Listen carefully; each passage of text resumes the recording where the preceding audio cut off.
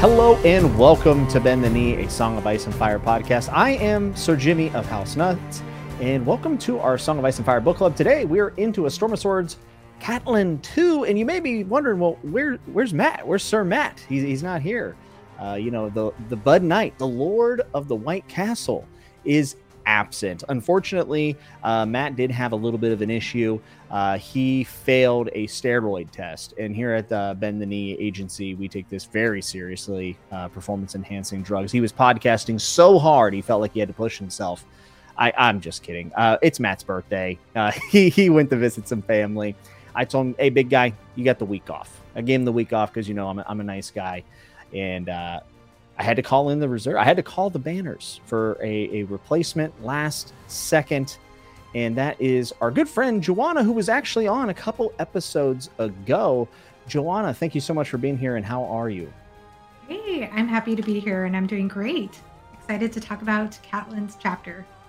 Awesome. Yes, I know that you just reread A Feast for Crows, but obviously before that you had reread A Storm of Swords for the first time in like 10 years. So I kind of wanted to get your, elevator thoughts about how it was revisiting A Storm of Swords 10 years later. Oh, it was amazing. I had forgotten how much happened in that book. So I think a lot of people talk about that so much happens in that third book. And it's so true. There are so many things that happen. And I just think, it was just an incredible experience overall. I love all the books. What can I say? Huge fan. Absolutely. I figured it'd be a great time to bring you on, and while Matt was out, because since you had read this book recently, but for those who aren't acquainted, maybe didn't hear the episode we talked about A Feast for Crows, can you tell people, where you're at on the internet, what you're doing over there on the YouTubes? So aside from, let's see. So yes, I'm in the middle still of my reread of A Song of Ice and Fire. So I'm hoping to read Dance with Dragons coming up this next month. And aside from that, I'm just reading a whole bunch of other stuff on the side as well, like hoping to get to some GGK, just started Long Price Quartet, and so some other fantasy going on, but thoroughly enjoying the A Song of Ice and Fire reread along, among other things. Yeah, absolutely. And Joanna, you cover all types of fantasy stuff on your channel. You do a lot of kind of video essay type things, which I always really appreciate. And me and you have chatted about a lot of different fantasy. You're actually, reading Long Price Quartet, which is by Daniel Abraham, who was one of George R. R. Martin's assistants. But whenever we talk about fantasy, it always seems like we come back to A Song of Ice and Fire. And you and I just say, out of all these hundreds of books that we read, it's still kind of the best, isn't it? Absolutely. And it's really shaped my aesthetic, I think, when it comes to fantasy. Because even though, like Long Price Quartet, I've only read the first book in that, and I loved it so much. And even though I think I told you it's not the same as A Song of Ice and Fire, I mean, it's a Japanese-inspired fantasy story, and it's much more small scale, much more contained so far. But it still has certain elements, I think, that come from my love of A Song of Ice and Fire, multiple point of view. We have characters who are old, characters who are young, different class systems, and, just beautiful exploration of setting. And so all these things, like I feel like so much has been shaped from my love of this particular series. Yeah, I mean, same here. And I think the fantasy genre also was shaped by this series. And one of the things that I love to see in a book is watching people blunder and make stupid decisions because they're following their heart. And there is no better example of that than this chapter today, which is Catelyn 2 in A Storm of Swords. Last week, we were with Arya Stark, where she finally says her name after such a very long time. And then we jump directly to her mother, Catelyn. Obviously, Catelyn earlier in this book released Jaime as a prisoner, which is not the most popular decision, I would say. I would say that's the first big blunder of A Storm of Swords. And maybe the second in the Stark campaign. I think taking Tyrion hostage, probably one of, the entire battle and him being freed and all of that stuff. That was a pretty big blunder, but releasing Jaime certainly has to be up there as well. But funny enough, Catelyn 2 has the bigger blunder, and it's not her who makes it. Just to kind of recap this chapter for those who are reading along or not reading along, we essentially see Robb come back from the West. He has taken the crag, and he's also taken a bride to everyone's disappointment, I think, other than his own. And that is, of course, Jane Westerling. We see Catelyn, who is still kind of under house arrest and near her father, taking care of him, but really not allowed to move around the castle, and is definitely in negative favor with everyone at the camp. So she ends up seeing Robb come back, kind of gets the down low about the situation with the Westerlings. And then we have a really interesting scene, including the Blackfish, who is one of my favorite Tullys, if not my favorite Tully, and then Edmure Tully as well, and his blunder, that we're going to talk about whether or not that's actually Edmure's fault, because I think he gets a little bit of a bad rap. But I'm a fence sitter on this one. Edmure can go either way for me. But really, this is about Robb's blunder following his heart, and also going against not just what is best for the family, but also going against the things that have got him to this point of being king of the North. And happens to be one of those things is keeping your wolf close.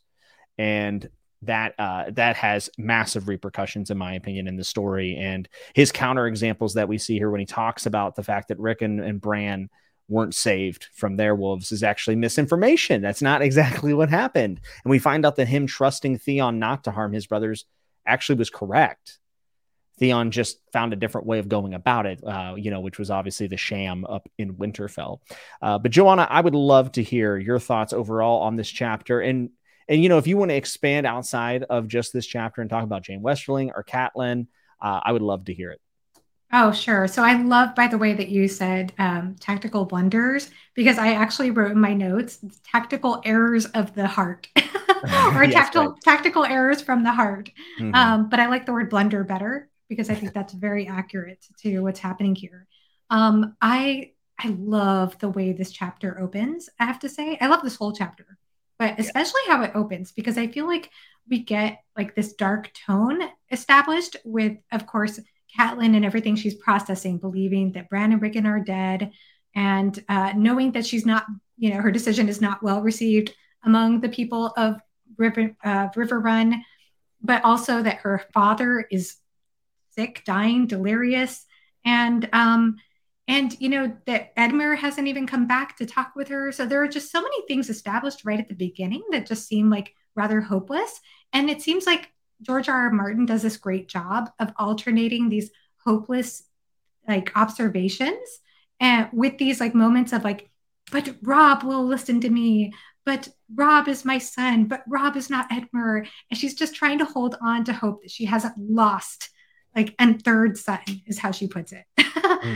So what did you think about that? Like how the tension is building up at the beginning? Well, yeah. And, we get our own heads. And I think this is actually pretty realistic. When you're in a stressful situation and you're kind of waiting to see how someone's going to react to something that you messed up, you start to say, okay, well, they're going to say this. And when they say that, I'm going to say this. So she's going through the motions in her brain, and she is trusting that Robb isn't Edmure and that Robb will forgive her. And the crazy thing about this chapter is the relief that I felt when Robb said, I do forgive you, mother. But then he follows it up with, but I also have something to tell you. And to see how quickly this shifts, but also it's a bit ironic because she's being forgiven for her emotional blunder. And she can't believe Robb was so stupid to make his. And I don't know if she ever really makes that connection here. Like, she's so close to it. She like bucks up against it, but she's never willing to say, this is fair because I also did this. I think she even says like he's pointing out the fact that I also did something like this, but it doesn't feel like she ever puts them on the same level. Which I guess we could talk about. Which do you think is the worst blunder here? Robb going against the Frey wedding or Catelyn releasing Jaime? Oh, that's such a good question. That's such a good question because both of them are obviously have huge repercussions for the war. Mm-hmm. And I think in her mind, like the way that I was reading the chapter, I just want to say, even leading up to when he tells her that, like there are so many red flags that I loved in this chapter. So like things like seeing the phrase "stomp on the banner," yes, all that symbolism is huge. Yes. There are so many like red flags. Oh, I don't see Grey Wolf or Grey Wind, and like so many little things leading up to that moment that it's just, I think it was just so well set up as far as like the red flags. Something is more is going to happen. But I think it's interesting too, because like I said, like what I was going to say is that as I was reading it more from her perspective of like her concern, it seems like was more about, will my son forgive me? Will my son embrace me? Will I still have a son? Will I lose a third son? So it's Yeah. more about like the family loyalty seems to be more of a concern of hers rather than the losing the war. I mean, to her, she could care less, it seemed to me, about her son being king or about the war. It was like just about getting her daughters back. And so it Yeah. seemed like she felt fairly resolved about that decision of releasing Jamie. She didn't seem to judge herself as harshly as the other men. It was more just about wanting Rob to understand that.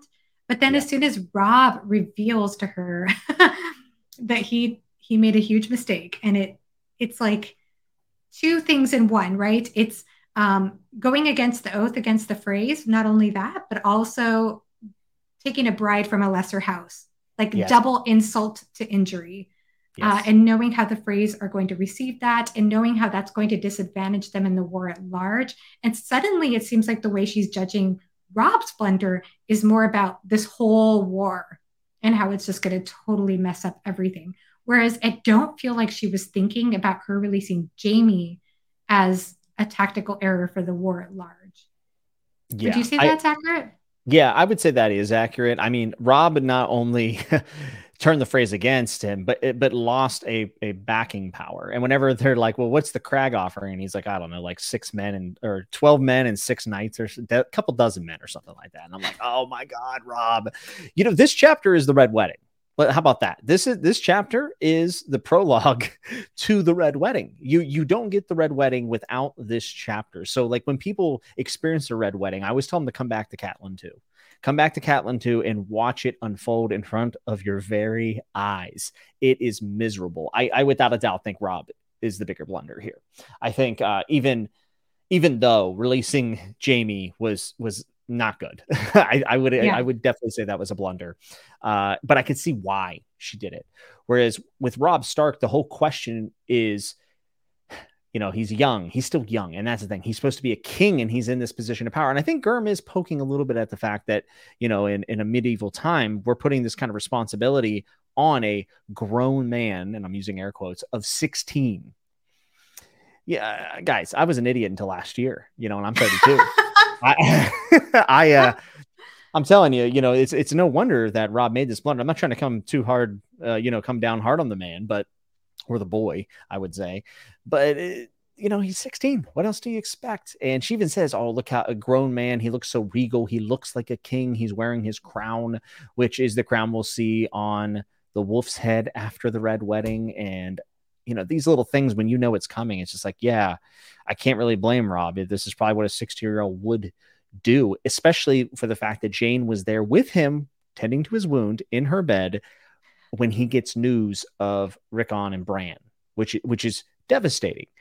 And when I read that, I say, "Ooh, Jane Westerling knew what she was doing." But I don't actually think Jane Westerling knew what she was doing. I think it was definitely her mother. Would you agree with that? Oh, 100%. Especially having read A Feast for Crows or reading on in the series. Yes. Like, you get the impression that the mother had an agenda.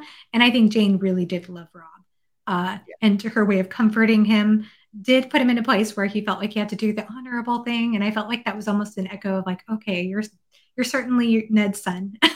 That is correct. Like, he did something that was dishonorable, but he's trying to do the right thing by the honor of this person. And really what it comes down to is, he didn't really want to marry the Frey, clearly. So I think he's willing to turn a blind eye to that dishonoring. And speaking of dishonoring, I want to point this out to all the listeners out there. And I thought this was a wild thing. And me and Joanna were talking a little bit before we hit record. But the events of Rob marrying Jane actually happen in A Clash of Kings. Not on page, but by the timeline. Because now remember, this has been a big trek back where Rob is coming back from the West and we're seeing him now. But, he was off doing things while the story was moving. So the way the timeline works is towards the end of A Clash of Kings, Arya is still in Harrenhal and she hears Elmar Frey say that my family has been dishonored. I'm no longer going to marry the princess, which we know Elmar's actually talking probably about Arya, who's sitting right next to him and he doesn't know, which is funny. But the dishonoring that he's talking about in Clash of Kings is the fact that Jane Westerling and Robb were married and someone sent a raven. I love the way George handles the timeline. I love the fact that people are doing things off screen, like they really are moving around, but also the way information travels in Westeros. This is like the best example of it. There's actually, that restrictor plate on how we get information, which does feel super foreign to us now in the instant gratification age. But this is how it worked. It might It's take a brilliant. while to find out. And we see that a lot whenever we talk about Danny. Danny is always 6 months behind the Westeros best news. She's way out there. But with this, it's just crazy to think about that Robb was doing all this stuff with Jane. He was getting busy, and it was Clash of Kings. Yeah, that's wild. I just think that that's brilliant the way he signals to the reader, but not without being too overt about it. And it's interesting, by the way, that you say that this chapter is like the prologue to the Red Wedding, because that's another thing I was thinking about when I started this chapter was about how it's described as like cold and gray and this Yes. endless rain. And I'm thinking that's exactly what it, even though we call it the Red Wedding, that's what the Red Wedding atmosphere was like. It was just so That's cold and gray and rainy. Well, yeah, and you're 100% right. And what is gray? Stones. Lady Stoneheart. I mean, the Yes. gray imagery in Catelyn's chapters, which, by the way, 2 times in the first paragraphs we see the word gray, whether it's describing the direwolf or the outside, the cold gray downpour. This is all on purpose. There is a lot of foreshadowing for Catelyn in what she ends up becoming. And remember, she gets pulled out of a cold creek. Yes. And so So something else about Catelyn that I find interesting is because like I was saying before, it seemed like especially with releasing Jamie with it seems like her agenda was totally on I want my daughters back at all costs. Like she's even relieved at the beginning of the chapter that I think it's Edmure and his men or that they come back without finding Jamie. yeah, It's like a relief to her that they didn't catch him, they didn't capture him. So, I mean, she doesn't really want that. She doesn't want, even though she knows people will judge her harshly for it, she wants Jamie to succeed at this point. yeah, And yet, as much as that seems to be her number one motivation, her number one aim, I wrote down this one quote where she tells Robb, and she's speaking specifically to what's happening in Winterfell with, what they're thinking is happening with I just lost his name, Theon. With Theon, she says, "It is too late for ifs and too late for rescues. All that remains is vengeance." And I think that that's the moment where I felt like, whoa, suddenly we're on this vengeance path. And I feel like her character is starting to darken. I don't know. Maybe another foreshadowing. yeah, without a doubt. I mean, the things that Catelyn goes through, and you know what I love about this is it would be very easy for George to kind of cash this out and say, "Hey, this is a sympathetic mother has lost a lot of things," but she remains a very nuanced character through this because there's even a part in this chapter where Robb says there were 6 direwolf pups, Mom. John had one. And Yes. it's just a little reminder. Yeah, Catelyn wasn't too nice to Jon Snow, was she? Um, and her cheering for Jamie, for all intents and purposes, is kind of a frustrating moment to me, even though I can understand her motivations because it is part of the blunders that the Starks are making. Oh gosh, Yeah. Catelyn is one of the best characters. I think there's so much motherly intuition that is put into these chapters, into this character. And if say one thing for George R. R. Martin, say that he writes phenomenal parents. Maybe they're not good parents, but he writes good parents, and I have to know what happened to him as a kid in his house because he Yeah. writes this dysfunctional family, broken relationship thing while still maintaining an undercurrent of like love and attachment that honestly I've not really seen in many other books. Yeah, no, absolutely. And I feel her conflict as a mother because, on the one hand, she wants her son to be strong. She wants him to rise up to the role of being king and not be bullied around. And at the same time, I feel like she still tries to influence him. She still says, "Oh my goodness, please, please do not, you need to keep Grey Wind near you, for example. And you need to listen to my advice. You need to send these Westerlings away, or, this person Westerling on a task. It's just she's trying to assert herself and she doesn't hold back. She's strong with him, but at the same time, she wants him to rise up to being a king. So it's kind of like that. She's in an interesting balance. And I think that the way he writes her perspective in that is so convincing to me. Yeah, absolutely. Catelyn's definitely one of his best characters, even though she can be insanely frustrating.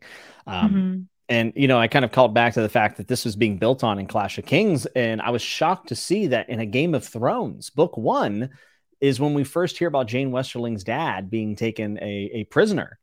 That's Oh, all the great. way back in book one, folks. So he was absolutely building towards this the whole time. Rob captures him in the Battle of the Whispering Wood and is held at Seaguard. So from book one, these bricks were being laid, and I just have so much appreciation for that. Along with that, we also continue to see our lords, right? We even get a Lord Manderley shout out, and they call him the fattest man in the realm, which I thought was very rude. They shouldn't be so mean to Manderley. He's awesome. And we also see Karstark, and he's furious because his sons were killed by Jaime. And it's very hard for me to not side with Karstark on this argument because, and maybe I'm wrong because his sons are gone and Catelyn is trying to save her two daughters, or she thinks she is. That's a very tough one. That's a tough one to pick a side on. Yeah, that one is tough. I mean, like you said, he writes parents so well. Like it's understandable. Yeah. Like you can understand where people are coming from. Yeah. Yeah, it's wild. I think the line she tells him is something along the lines of, I think getting the Kingslayer won't bring back your sons or something, but they might help to bring back my daughters. Something along those lines. Yeah. Yes. Yes. And while they're fighting back and forth, Rob ends up saying, "Love's not always wise, I've learned. It can lead us to great folly, but we follow our hearts wherever they take us. Don't we, mother?" Don't we, mother? Yeah. And she thinks, "Is that what I did?" And then she says, "If my heart led me into folly, I would gladly make whatever amends I can to Lord Karstark and yourself." And then Lord Rickard says, "Will your amends warm Torrin and Eddard in the cold graves where the Kingslayer laid them?" And then he shoulders and walks out. I mean, I don't know. We're talking about Catelyn being a parent, but we also have a parent here. And we also have Jane's mom being introduced, Sibel. And then we also have Catelyn's dad at the beginning. Like there is so much family ties here. And man, I don't know how George keeps it all straight, but one of the things I wanted to note, and it kind of connects kind of an end point of the chapter and a beginning point of the chapter, is in the second paragraph of this chapter. It says, "Her father was growing weaker and more delirious with every passing day, waking only to mutter Tansy and beg for forgiveness." Now, this has a whole other meaning, which we'll talk about in the future chapters. But the one thing I wanted to talk about is that Tansy is used a lot of times for abortion, right? To kind of make a pregnancy go south. Well, we also hear about Lady Sibel, and she is supposedly giving Jane all these herbs and things that are going to help her become fertile so she can give heirs to Rob the King because now she's a queen. But we know with later context that Sibel was working with Lord Tywin the entire time, and she was actually giving her potentially Tansy. So Tansy is laid out in the second paragraph in this thing, and little do we know, we're pretty sure Sibel is administering it to her daughter to make sure that Jane doesn't get pregnant. What? That's crazy. So do you think that that was a direct, that was kind of like a hint at the beginning? Yes, a Oh, hundred wow. percent. 100%. And then we know, Catelyn's like, Tansy, who's Tansy? He must have cheated on mother, blah, blah, blah, blah, blah.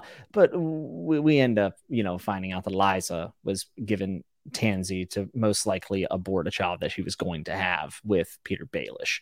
Or I believe it's Peter Baelish. I'd have to double check that. But so we know Tansy is actually central to this whole book because it makes Catelyn dive into who her father was to her, who was he really? Because none of us really know our parents until they're later in their life. I feel like I've learned that lesson recently, and it's not usually a fun lesson. So Catelyn going through the idea that her father may have been unfaithful or whatever else is a piece of this story all the way through till Hoster's end. So I do think it was a hint. Tansy gets a whole lot of page time in A Storm of Yeah. Swords, and Martin uses it to great effect. Do you believe Jane Westerling is pregnant, by the way? I think we talked about this in our last discussion. Is it okay to go there Yeah, to sure. Yeah. go further into Feast Yeah, for yeah. Well, Crows? this is a Or full reread podcast. We do it yeah, all. So feel free. yeah. Well, I did notice it was interesting how she talks about like she's very thin, but her hips are good for having Yeah. children.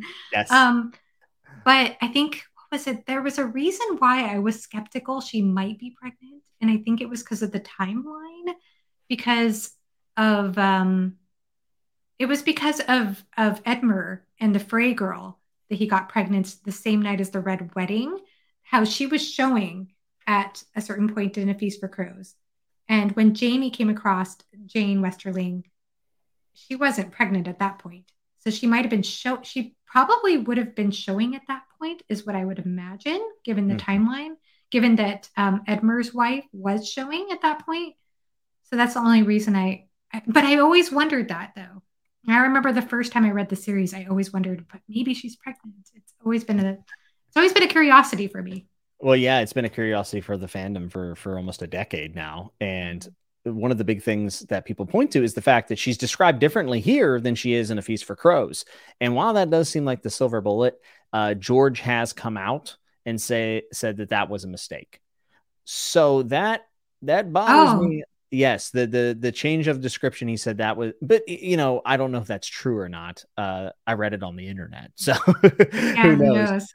There's been multiple scenarios where people have said that this was just an oversight by George, which it very well could be, but it also doesn't mean that he can't run with it, because That's the true. even the way that she's described by her hair, though, not just her hips, it just doesn't sound like Jane. And I do think that Jane has more of a part to play in the story. We know we're going to see her in The Winds of Winter. That was pretty much confirmed by Gurm at one point. But for her actually grieving Rob, and she's going out on this like basically this caravan, right?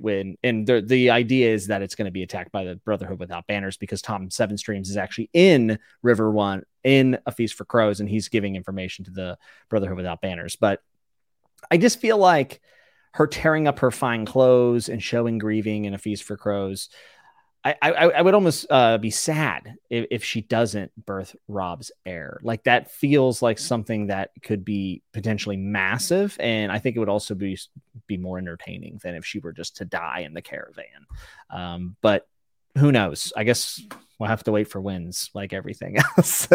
Yes, yes, I've always wondered about what would happen with her. Yeah, she's definitely one of the biggest characters that she's a side character, but she gets overlooked, I think, whenever people are talking about what's going to happen in Winds or A Dream for Spring. I think people kind of forget about her. And if I had to put money on it, I would say she is pregnant.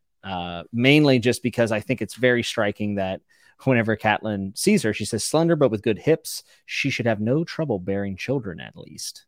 Yeah, It's definitely a clue, I would say. yeah. And then, there's the part where we kind of talked about how the Westerlings are a step down from the Freys, and Rob bristled at that. The Westerlings are better blood than the Freys. They're an ancient line descending from the first men. The kings of the rock sometimes wed Westerlings before the conquest, and there was another Jane Westerling who was queen to King Maegor 300 years ago. So a little bit of fire and blood reference. Oh, okay, Yeah. fantastic. Yeah, I mean, this is mentioned in Fire and Blood, and I just, this is the kind of stuff I live for. The fact that George had some of this ancient history actually in his head as he's writing these Catelyn chapters back in 2001 or 2002 is it's bananas. It's Yeah. crazy. But I love, by the way, like, talking about how I was saying earlier, there's like these red flags up until the conversation that Rob and Catelyn have, how she notices the Westerlings, and her first thought is prisoners. Why would Rob bring captives to the Yes. river run? And it's like, oh nope, your boy made a mistake. Your future in-laws are coming. Goodness. Oh man. Um, I also really quickly want to mention too is like it I feel like it's always worth mentioning just the way that she's treated, the way Catelyn is treated, because they say, oh, it's a woman's weakness. They keep the people who are softer to her, they blame her for Jamie's decision as like, oh, it's an error of being a woman. Right. So I think that's interesting because obviously, well, of course, King Rob is in a position of authority as king, but they're not going to necessarily say anything about that, about gender regarding Hmm. his blunder. Yeah, and I think this is George kind of poking fun at that idea and twisting the knife because she's more capable than Karstark or really anybody. She's probably one of the better minds, even though she did make a blunder. I don't think it's because uh, she's a woman. I mean, you could look at Eddard. Eddard's not a woman, and he made the blunder, the very first Oh blunder. yeah, yeah, So I think that's George poking a little bit of fun, I totally agree. and I Yeah, love that. I Yeah. totally agree with you about that. Yeah. Um, I guess another thing too to point out is like, she's just again the way he builds up the tension in this whole entire chapter, and how he talks about like you were talking about that line where Rob is talking about um, that about love is not always wise, and that I've learned that it can lead us to great folly, but if we follow our hearts wherever they take us, don't we? Or we follow our hearts wherever they take us, don't we, Mother? And so it seems like things are softening a little bit, and then like Mormont tells her that she would have done the same thing if her daughters had been taken by Cersei Lannister. Mm-hmm. And Great John is optimistic that Rob can get the Kingslayer again. And then, of course, the Blackfish picks her up and gives her this big hug. So it's like there's all these little reassurances leading to the big blow, I think, Yeah, he takes the of wind off our meeting. sails. Yes. Yeah. I don't know. I just think it's amazing the way he does these little things, these subtle little shifts in tone and shifts in emotion. Yeah, I would agree with that. And then, like, you slowly see everything start to unravel as she gets the bad news, and then bad news just continuously piles up. Obviously, we talked about Jane Westerling, but where is Grey Catelyn immediately asked, talk about a red flag. And I hate Rob's answer here. He says, a hall is no place for a wolf. He gets restless, you've seen, growling and snapping. I should have never taken him into battle with me. He's killed too many men to fear them now. Jane's anxious around him, and he terrifies her mother. And Catelyn thinks internally, and there's the heart of it, Catelyn thought. He is part of you, Rob. To fear him is to fear you. I am not a wolf, no matter what they call me. Dumb, Rob, you're dumb. It makes me so mad. Grey Wind killed a man at the Crag, another at Ashmark, and 6 or 7 at Oxcross. If you had seen, I saw Bran's wolf tear out a man's throat at Winterfell, she said sharply, and loved him for it. And I thought that was just like, you want to talk about, vengeance and that ruthlessness. It's like, oh, mince no words about it. Like I am willing to rip out people's throats. But when Rob says, I am not a wolf, no matter what they call me, I'm like, oh, you've lost the plot. Like you've completely lost your mind. And you now have this kingly, oh God. Oh, it's so And upsetting. I think Catelyn was wise in a way Yes. to speak because she gained more authority in her voice, in the way she spoke to him, and the way she said that it's too late for ifs or whatever. She just tells him you need to stand up and be a king, basically. I think she did the right thing. I think she knows her son, and she knows. It Yes. seems to me like even previous to this chapter, there are instances where, and even after this chapter, there are probably instances when Rob is feeling discouraged and she knows how to build him up, or he's getting a little bit discouraged here and she knows how to like, no, you need to be stronger. She knows how to push when she needs to push. She knows how to be soft when she needs to be soft. She knows her son. She knows her children. So I think Yeah. she's just a brilliant mother in that regard, despite blunders. I mean, she's obviously fallible. I think to this point, that has been the song and dance between Rob and Catelyn for sure. And they've been through so much together. They've been out, on the trail, going to war. And one of Rob's reasons why he wants Grey Wind not around is because he bares his teeth every time Sir Rolf comes near him, which is Jane's uncle. And a chill went through her. Send Sir Rolf away at once. And then, Rob goes through why he can't do that. And she says, Rob, she stopped and held his arm. I told you once to keep Theon Greyjoy close, and you did not listen. Listen now. Send this man away. I am not saying you must banish him, but find some task that requires a man of courage, some honorable duty. What it matters, it does not matter what it is, but do not keep him near you. And then Rob says, should I have Grey Wind sniff all my nights? And it's like, you brat, you 16-year-old brat, stop it. Listen to your mother. Um, and then she says, any man Grey Wind mislikes is a man I do not want close to you. These wolves are more than wolves, Rob. You must know that. I think perhaps the gods sent them to us, your father's gods, the old gods of the north. 5 wolf pups, Rob, for 5 Stark children. And that's where Rob corrects her and says 6. You forgot about John, which, all right, Rob, you're back in my good graces. But I love that. Maybe the gods sent them, your father's gods, because we've talked about the significance of the direwolves coming below the wall at this exact moment. I mean, this has been a big question in the series, really, is like, why were they there? That is an unseen circumstance. Obviously, we think that a winner's kind of pushing them down as the others come in. But I just love anytime we get any mention of the old gods here. But Rob doesn't trust his mom anymore, and he doesn't Yeah. listen.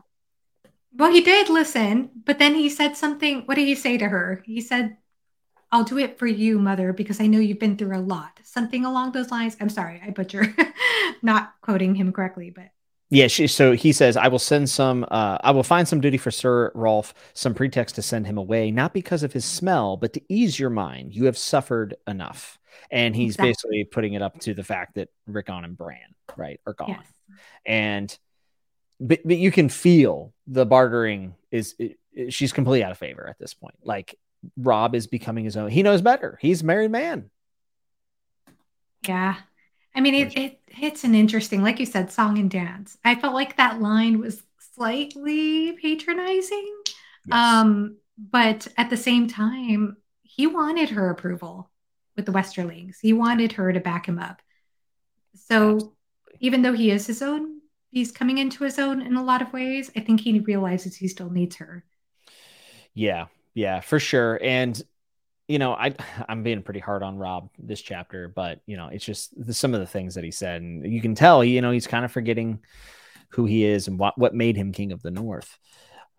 We got to talk about kind of the last section of this chapter because it's a point of contention among the fandom, and that is Edmure. Is he an idiot, or is he not to blame because he was restricted information? Joanna, what's your take? Oh, I don't know the answer to this. I was called out about that too because I was talking about it on a Discord, and some people were like, well, that was Rob's fault. If you're as a leader, you need to let all your lords or everyone know what your plan is.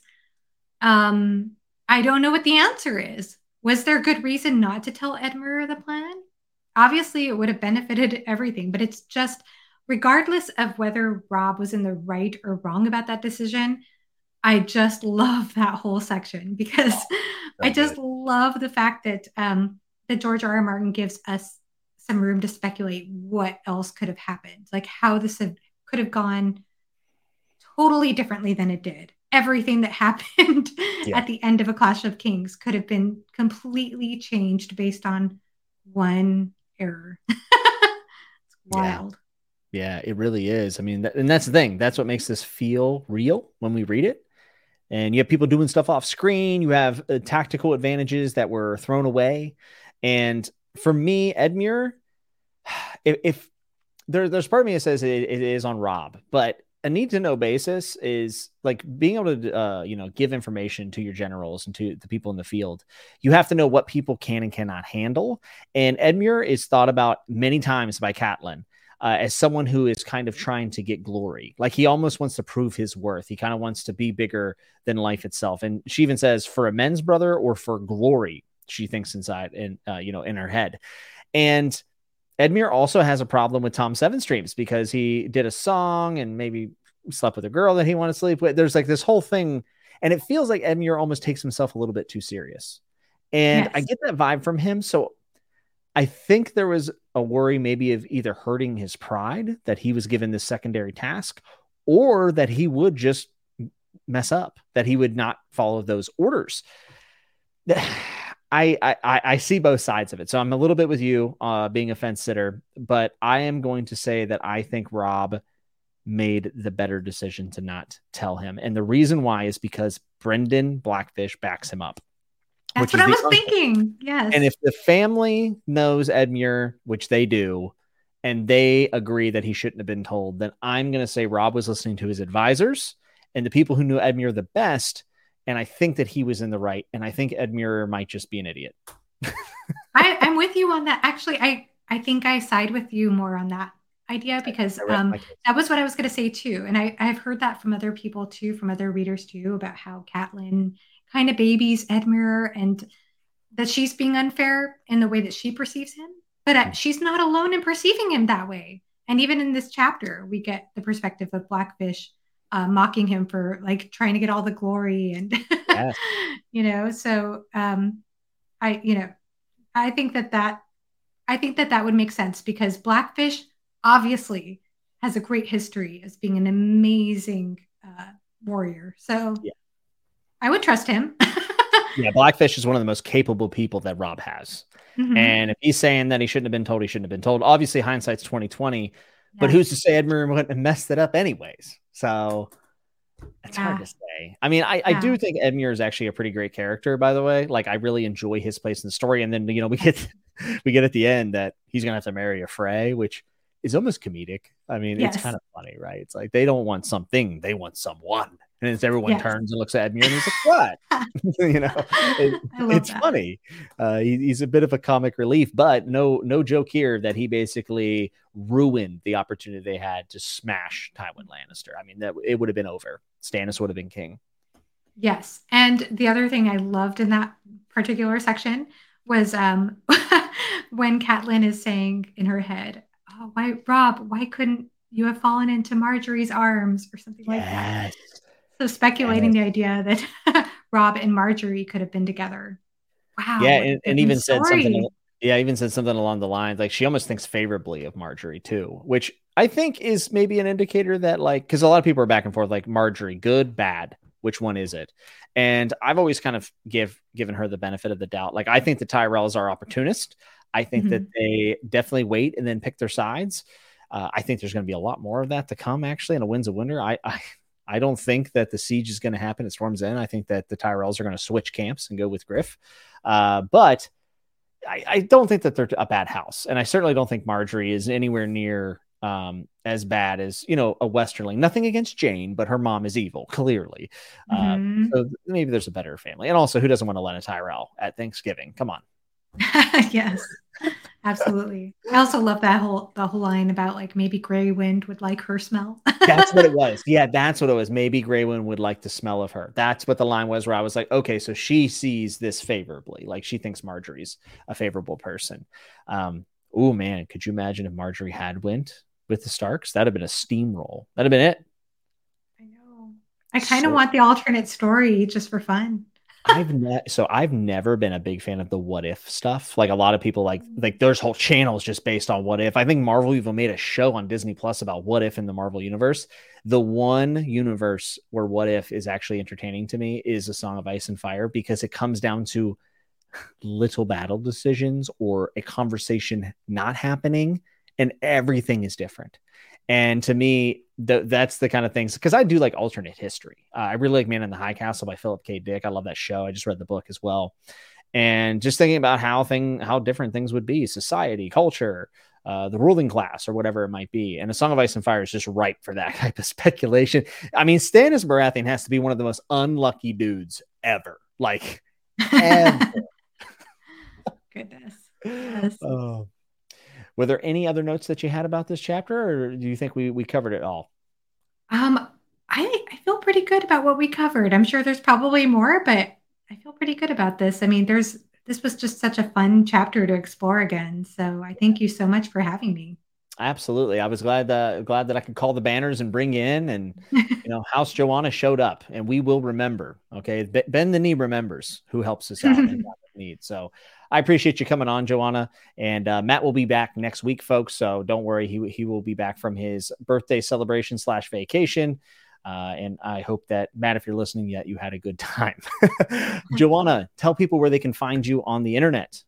Absolutely. So my channel is Joanna at the handle at Joanna_reads. And I'd love to have you come find me there and come chat with me in my comment section. Subscribe if you want to subscribe. Like my videos if you want to like them.